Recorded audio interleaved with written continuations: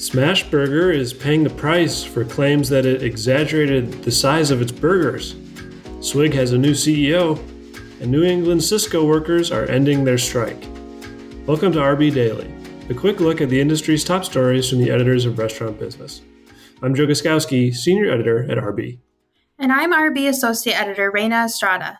Smashburger has agreed to pay $2.5 million in cash and another $1.5 million in vouchers to settle a lingering class action lawsuit stemming from a 2017 marketing campaign for the Triple Double Burger.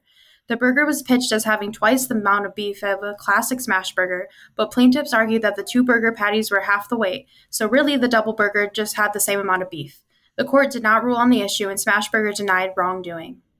The Utah-based beverage chain Swig has a new CEO. Ryan McCartan served previously as Vice President of Global Retail for the iconic chocolate maker See's Candy. He will lead Swig through a next phase of growth, replacing founder Nicole Tanner as CEO. The 45-unit Swig, known for customizable dirty sodas, is owned by Savory Fund, which has a portfolio that includes Hash Kitchen, Pincho Burgers and Kebabs, Crack Shack, Mo Betta's Hawaiian, and Via 313. A 3-week strike against Sysco's operation serving New England has ended. Workers voted 250-2 to accept a contract that bumps up their pay by $11 an hour over the 5-year length of the pact. The 300 employees also won concession on healthcare insurance costs and overtime rules, according to their union, the International Brotherhood of Teamsters. New York City is cracking down on violators of its ban on cashless restaurants and retail operations. The Van Leeuwen ice cream chain agreed to pay $33,500 and drop its credit-only payment policy within the city to avoid being brought into administrative court on 90 complaints filed with the city's Department of Consumer and Worker Protection. The brand said it intends to outfit at least some of its 19 New York City stores with reverse ATMs, devices that turn cash into cards loaded with digital cash. Cost-cutting measures are paying off at BJ's restaurants. The chain is working to boost margins through a number of initiatives, including replacing pre-cooked chicken wings with a more affordable raw product.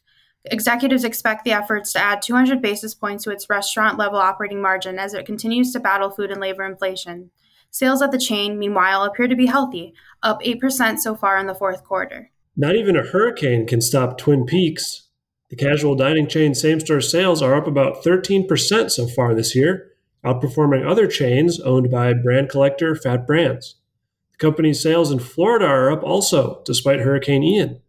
Fat Brands CEO Andy Wiederhorn told analysts that the chain's restaurant in Fort Myers received only minor damage and is open and serving relief workers and locals. He believes the chain is doing well because of the popularity of various sporting events and a need for customers to go out to eat. And that should do it for today's episode of RB Daily. Subscribe to our podcast on Apple Podcasts or Spotify and get it every weekday. I'm Reina Estrada. And I'm Joe Guskowski. Have a great day.